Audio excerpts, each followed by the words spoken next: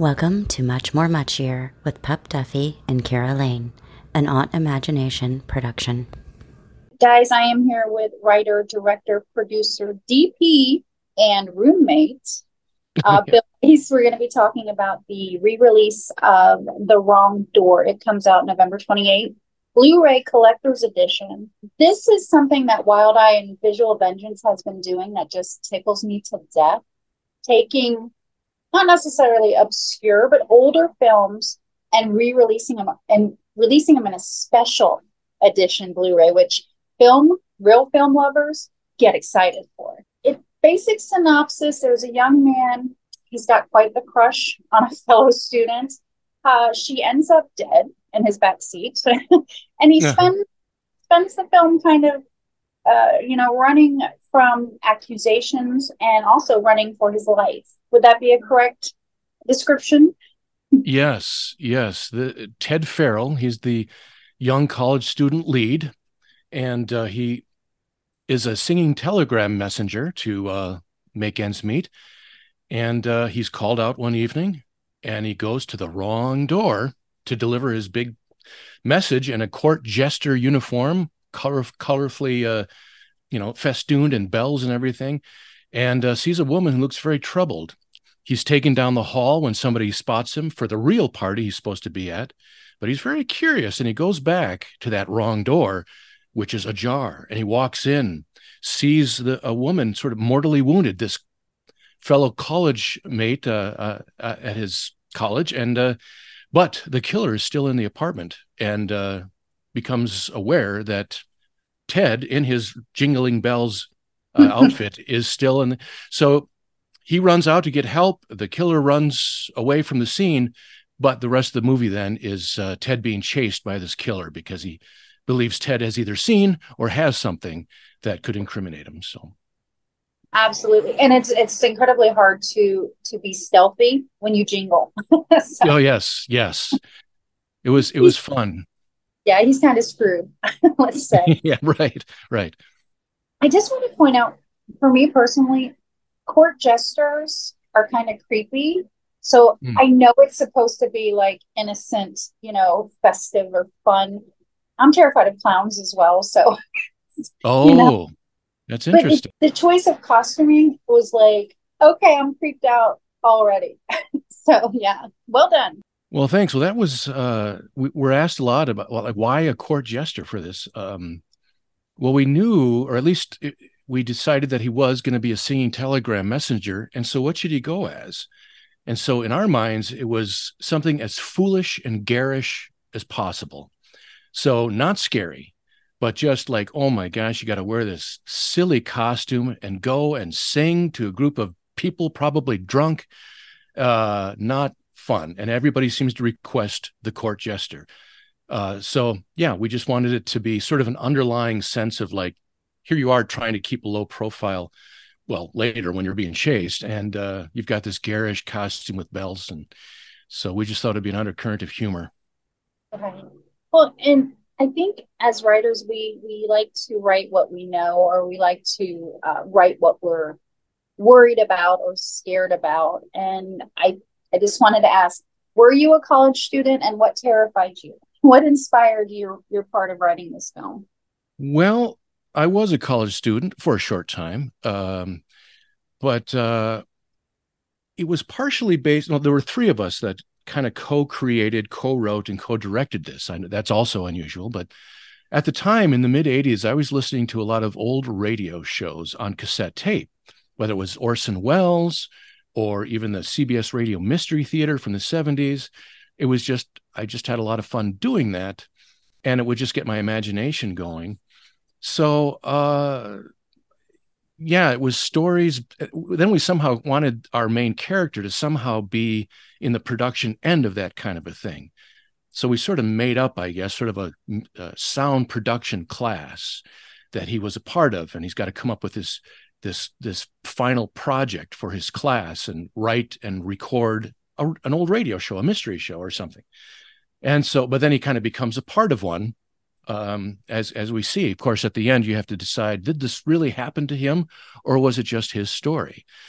But the inspiration came from enjoying that. More as a filmmaker, just wanting to imitate Orson Welles, but Alfred Hitchcock and Coen Brothers and Brian De Palma, and I think our first idea was the body in the back seat. You're driving along at night in your jester outfit, and all of a sudden you turn on the dome light and you look back and there's a mortally wounded body in your back seat. You slam on the brakes, it flies into the seat with you.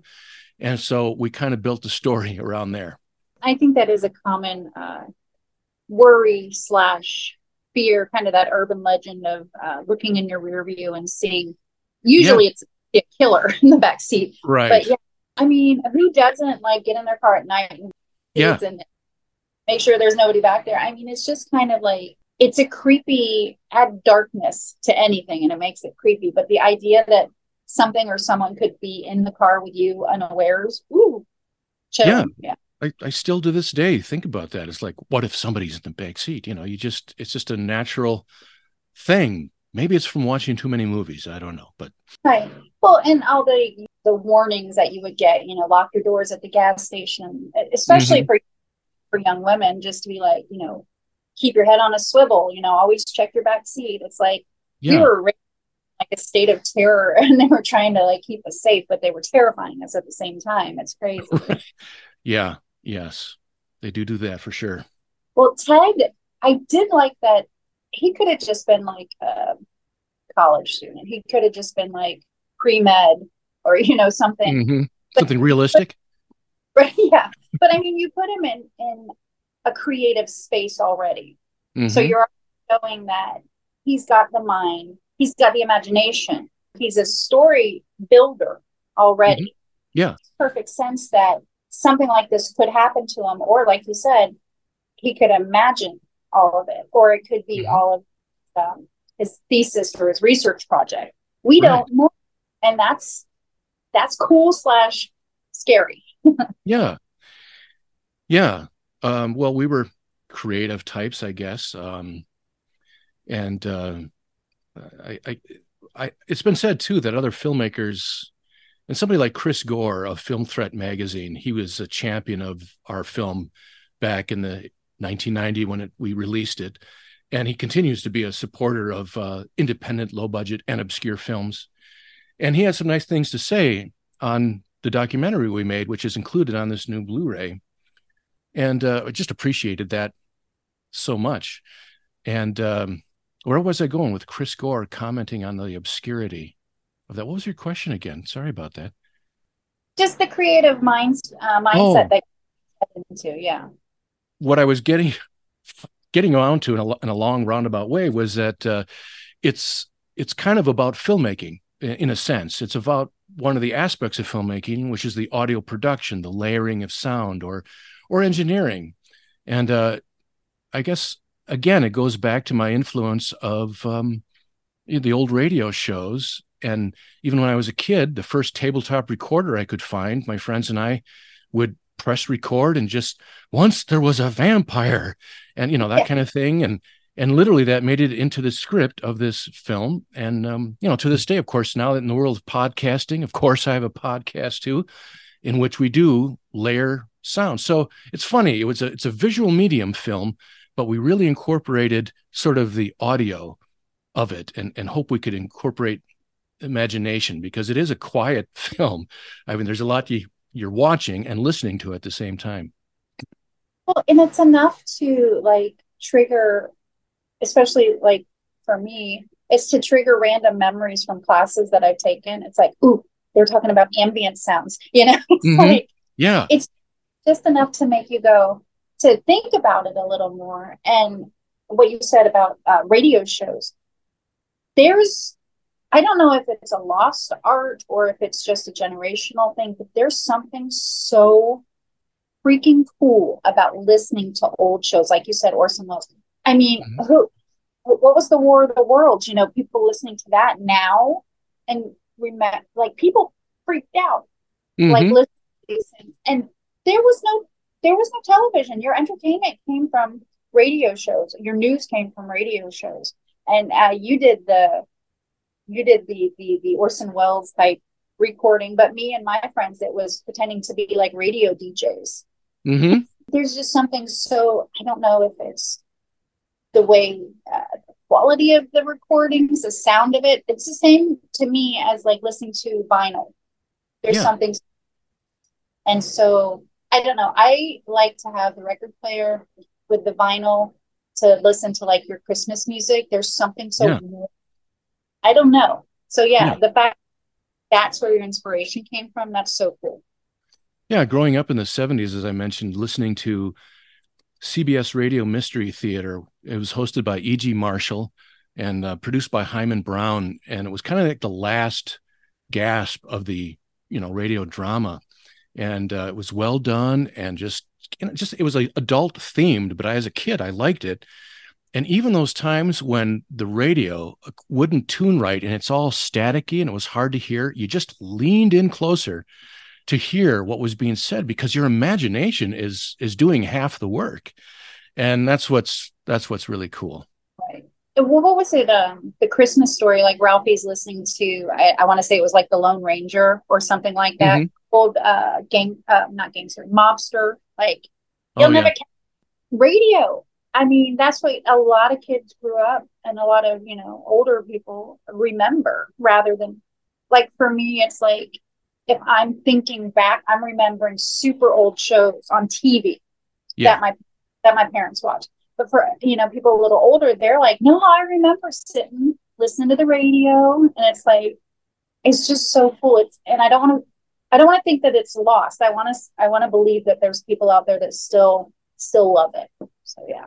Well, and I have to say that the podcast world, is very interesting for that. Even though we've got short attention spans, I think I have to credit Bill Maher for saying like the millennial generation has the attention span of either 10 seconds or 4 hours. I mean, it's like you're either plugged into a show you're really fascinated by, or you're just scrolling through something on your phone. But in a way, it has made a comeback. But of course, it'll never compare to 1939 World War of the Worlds, and your only source of news comes from a voice, a staticky voice on a box, and you're going, "Oh my God, what is happening out there?" So it's fun to imagine.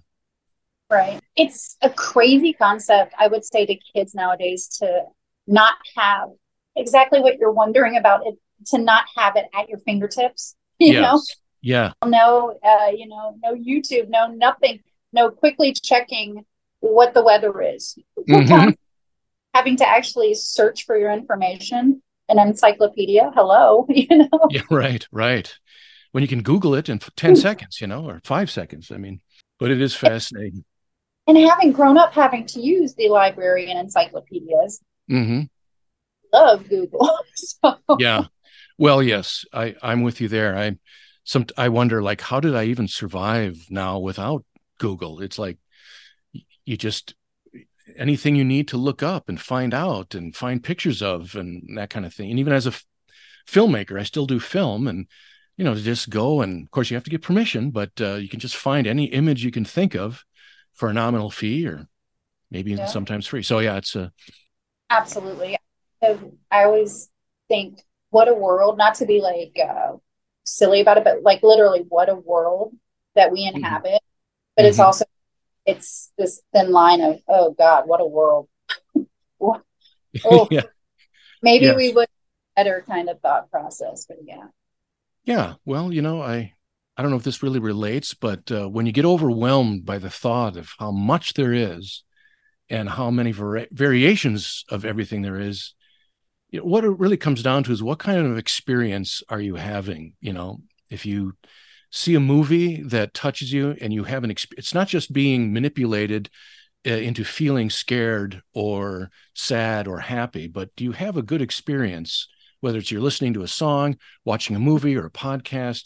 So really, that's become like my aha thing to cling to. Like when, oh, there's just so much. Why even try to create stuff? But that's all right. You're inspired by your own experience and thoughts and passions. And then you hope to share that, and somebody will have their own experience. Right, right. I mean, you watch a film like The Wrong Door, and you're like, wow, 1990 was kind of off the hook for films. I mean, this was weird. This was great. This was, ooh, I need to look and see. You can do that. You can look at horror films of 1990, Hmm. independent horror 90 to 1995, whatever it is. And you can find not similar necessarily, but you can maybe find a film that, or multiple films that gives you the same feeling, the same coolness that you Hmm. associate. Because some things are kind of like generational and the time period that they were made. And you mentioned that it's you and James and Sean made Hmm. this all. Yeah. You said that's kind of an uncommon thing. I mean, for me, I think back to like Raimi and Campbell and Becker going out in the woods and making films. Hmm. It was crazy that people, filmmakers, even young filmmakers, kids, teenagers, had their Super 8s. They had their parents' video camera, and they're out in the backyard. They're out in the woods. So many filmmakers that have films from your time were the same way. It was with their friends. It was with like-minded Hmm. creative. I don't know. I think a lot of people think that you have to kind of do it by yourself or at least be the big boss. But Hmm. there's that camaraderie and that unity of like having the same goals and same ideas for your project. I think it's really cool. Yeah, and that's part of getting back together with the other guys and recollecting how we did this. That was really a main ingredient, was realizing how great we got along. Of course, when you're making a film, there's always stress involved, and there's always times where you're short with each other. But for the most part, we were having fun. And because we shot it on Super 8 and used our own money, credit card money, that is, and paid James Scratch back eventually, we were doing exactly what we wanted to do, having fun. And that's really, so I see this as kind of a home movie, The Wrong Door. Uh, and it's just fun to go back to that time. So that's part of the experience I was talking about, was the making of the film. And I feel like I want to promote the documentary we put together, which I edited together, about the making of The Wrong Door, and how that's, it's probably going to be more interesting on average for people. Because if you're just sort of scrolling through streaming one night and you came across The Wrong Door, you'd think, what, this is grainy and old, and what's this all about? But I don't know, next show. But I think the story behind it is what was fun. And like you say, you really have to get along with people. Yes, we're in a world now where we can create content that the whole world can see all by yourself.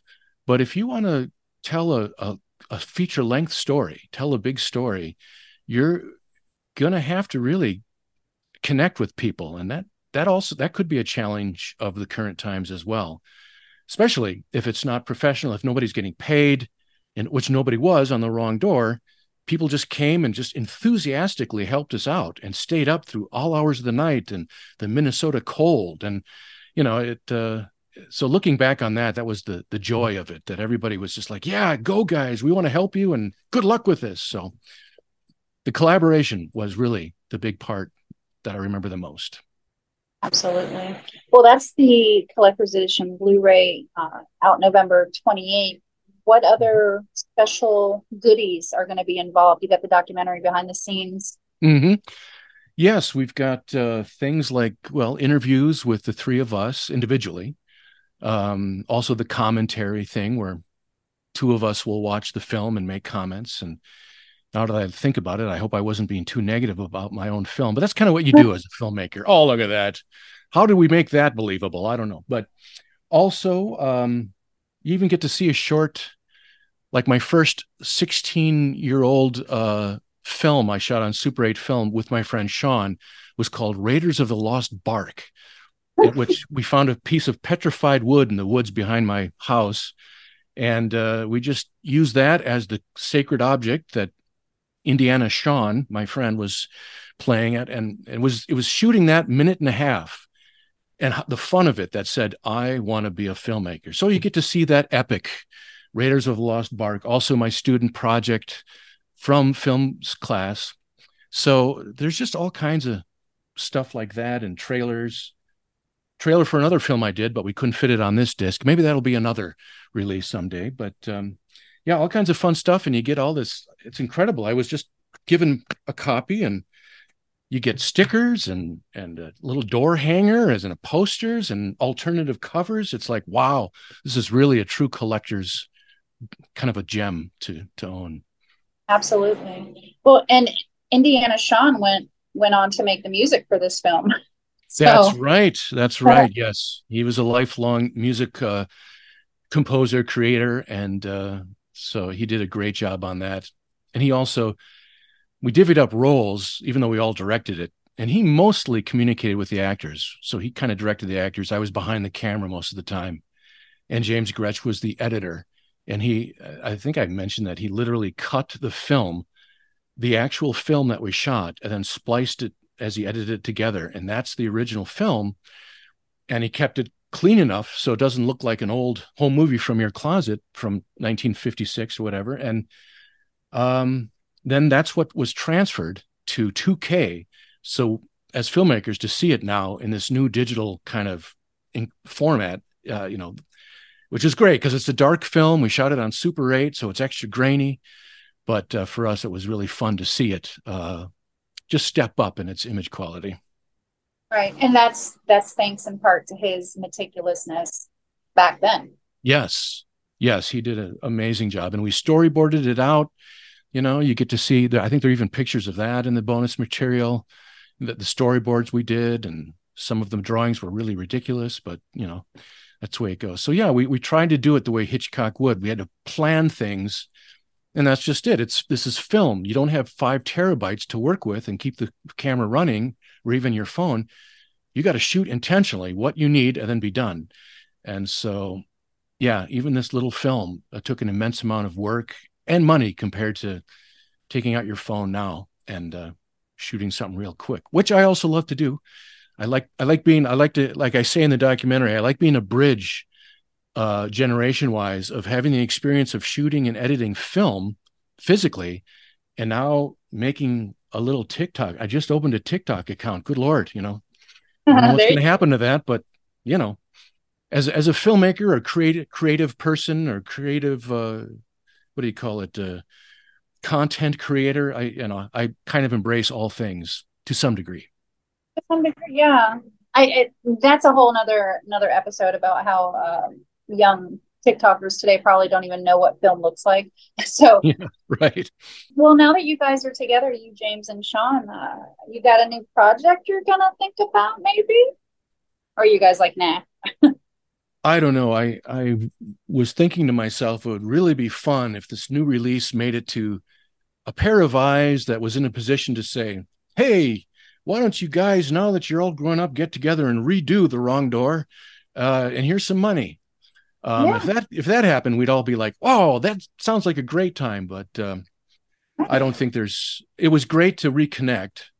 I've known Shawn all my life and he lives nearby, but James, I hadn't spoken with in over 20, 25 years.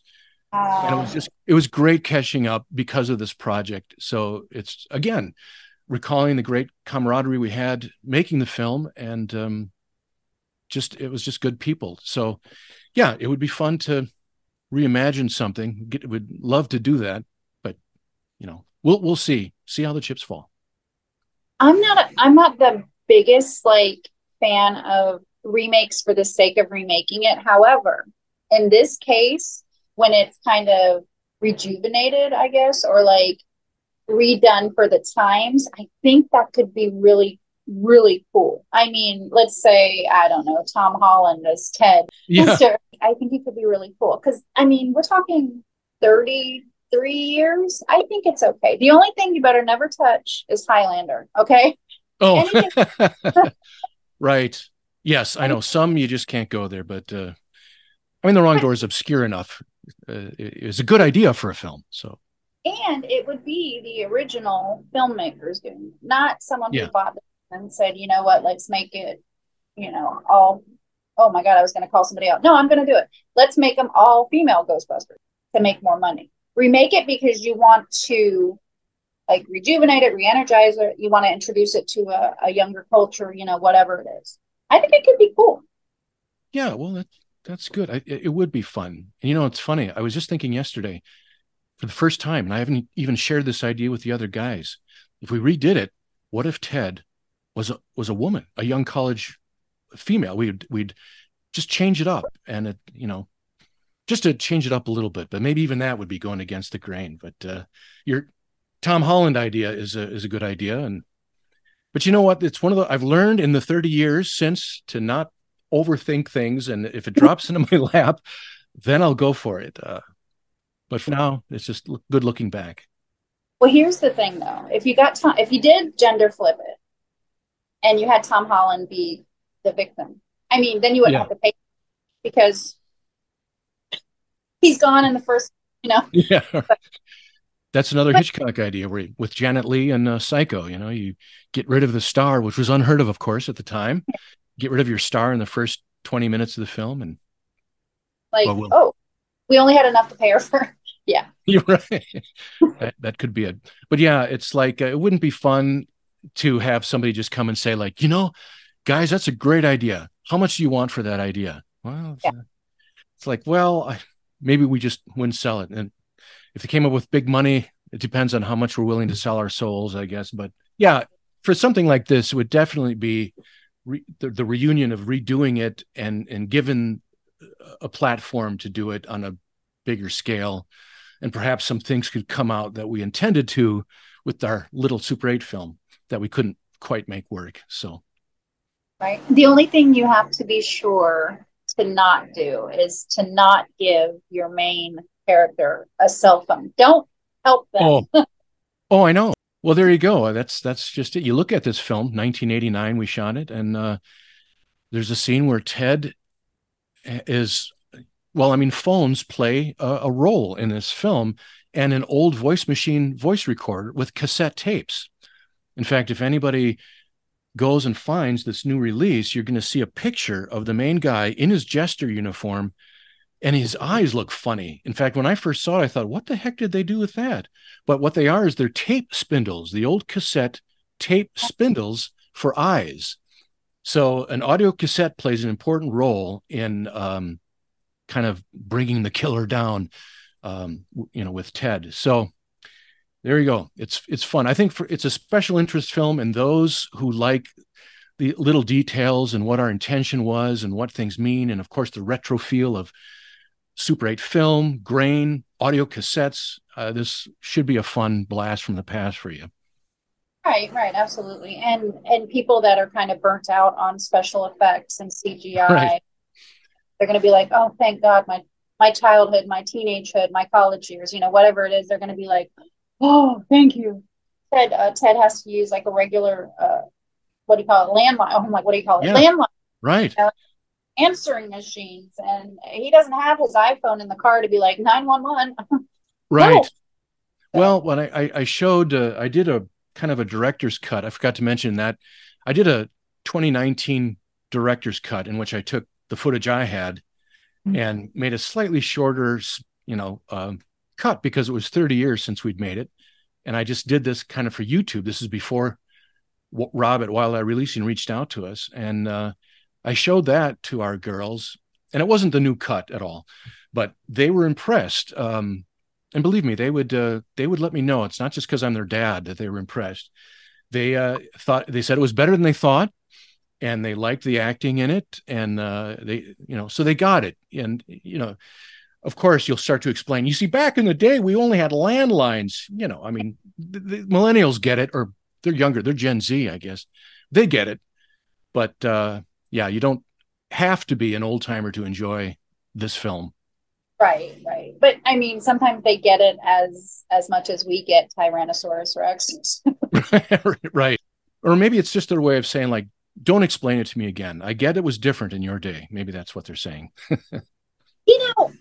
This is a tangent, and then we're going to wrap up. I was so tickled. I loved hearing my grandmother or my great grandmother's stories. It's like, I loved hearing those old stories. But kids nowadays, they're like, yeah, we get it. It was old. Okay. don't you want to hear? Don't you want to hear about what happened? Because it was so cool. Yeah. So Well, I think releasing a new copy of The Wrong Door 34 years later is a testament to, in time, people will be interested. When you're young, it may be off the radar, but eventually you're coming around to like, how was this done? How did you guys do that with what you had? And that's cool. So, I think in the end, we all become a little bit more interested in history as we age ourselves. absolutely, and I think that's a bit of gratitude we can give to things like YouTube or TikTok, just because I don't want to sound like a grandma, but just because some of these millennials or Gen Zs will find things and they'll be like, "Oh my God, check it out!" And it's like it's something old, or it's like an older film, and we're going, "Yay, you discovered it!" So thank Yeah. you to. Yeah. But yeah, it comes out November 28th. This massive collector's edition. It sounds like with all these goodies. Where can people Mm-hmm. get? You know, it's so brand new. I haven't even been updated as to like where you can. And I'm sorry, I don't have that info. I was lucky enough to get a few copies sent to me by, you know, Wild Eye Releasing. And so I'm just looking at it going, wow, wow. But I don't know where you can find it, but I'm sure we've been in good hands. They've done an outstanding job of making this like way better than a film than it is, in my opinion. But it's so exciting, and I think it'll be easy to find, if they have any say in it. So WildEyeReleasing.com has their catalog and their distribution. You should be able to order it or pre-order it. Yeah, WildEyeReleasing.com. You can get it. But that you can also follow Wild Eye on social media. How about you? Can people follow you, Bill? well, they can, but yeah, people can find me. I have like, you can see some of my serious video work. I've done a lot of documentary work with Native Americans on Bill Weiss, my YouTube channel for Bill Weiss. And I did a feature film called Little Crow and the Dakota War, about a war with the Dakota people here in Minnesota. And it resulted in like 32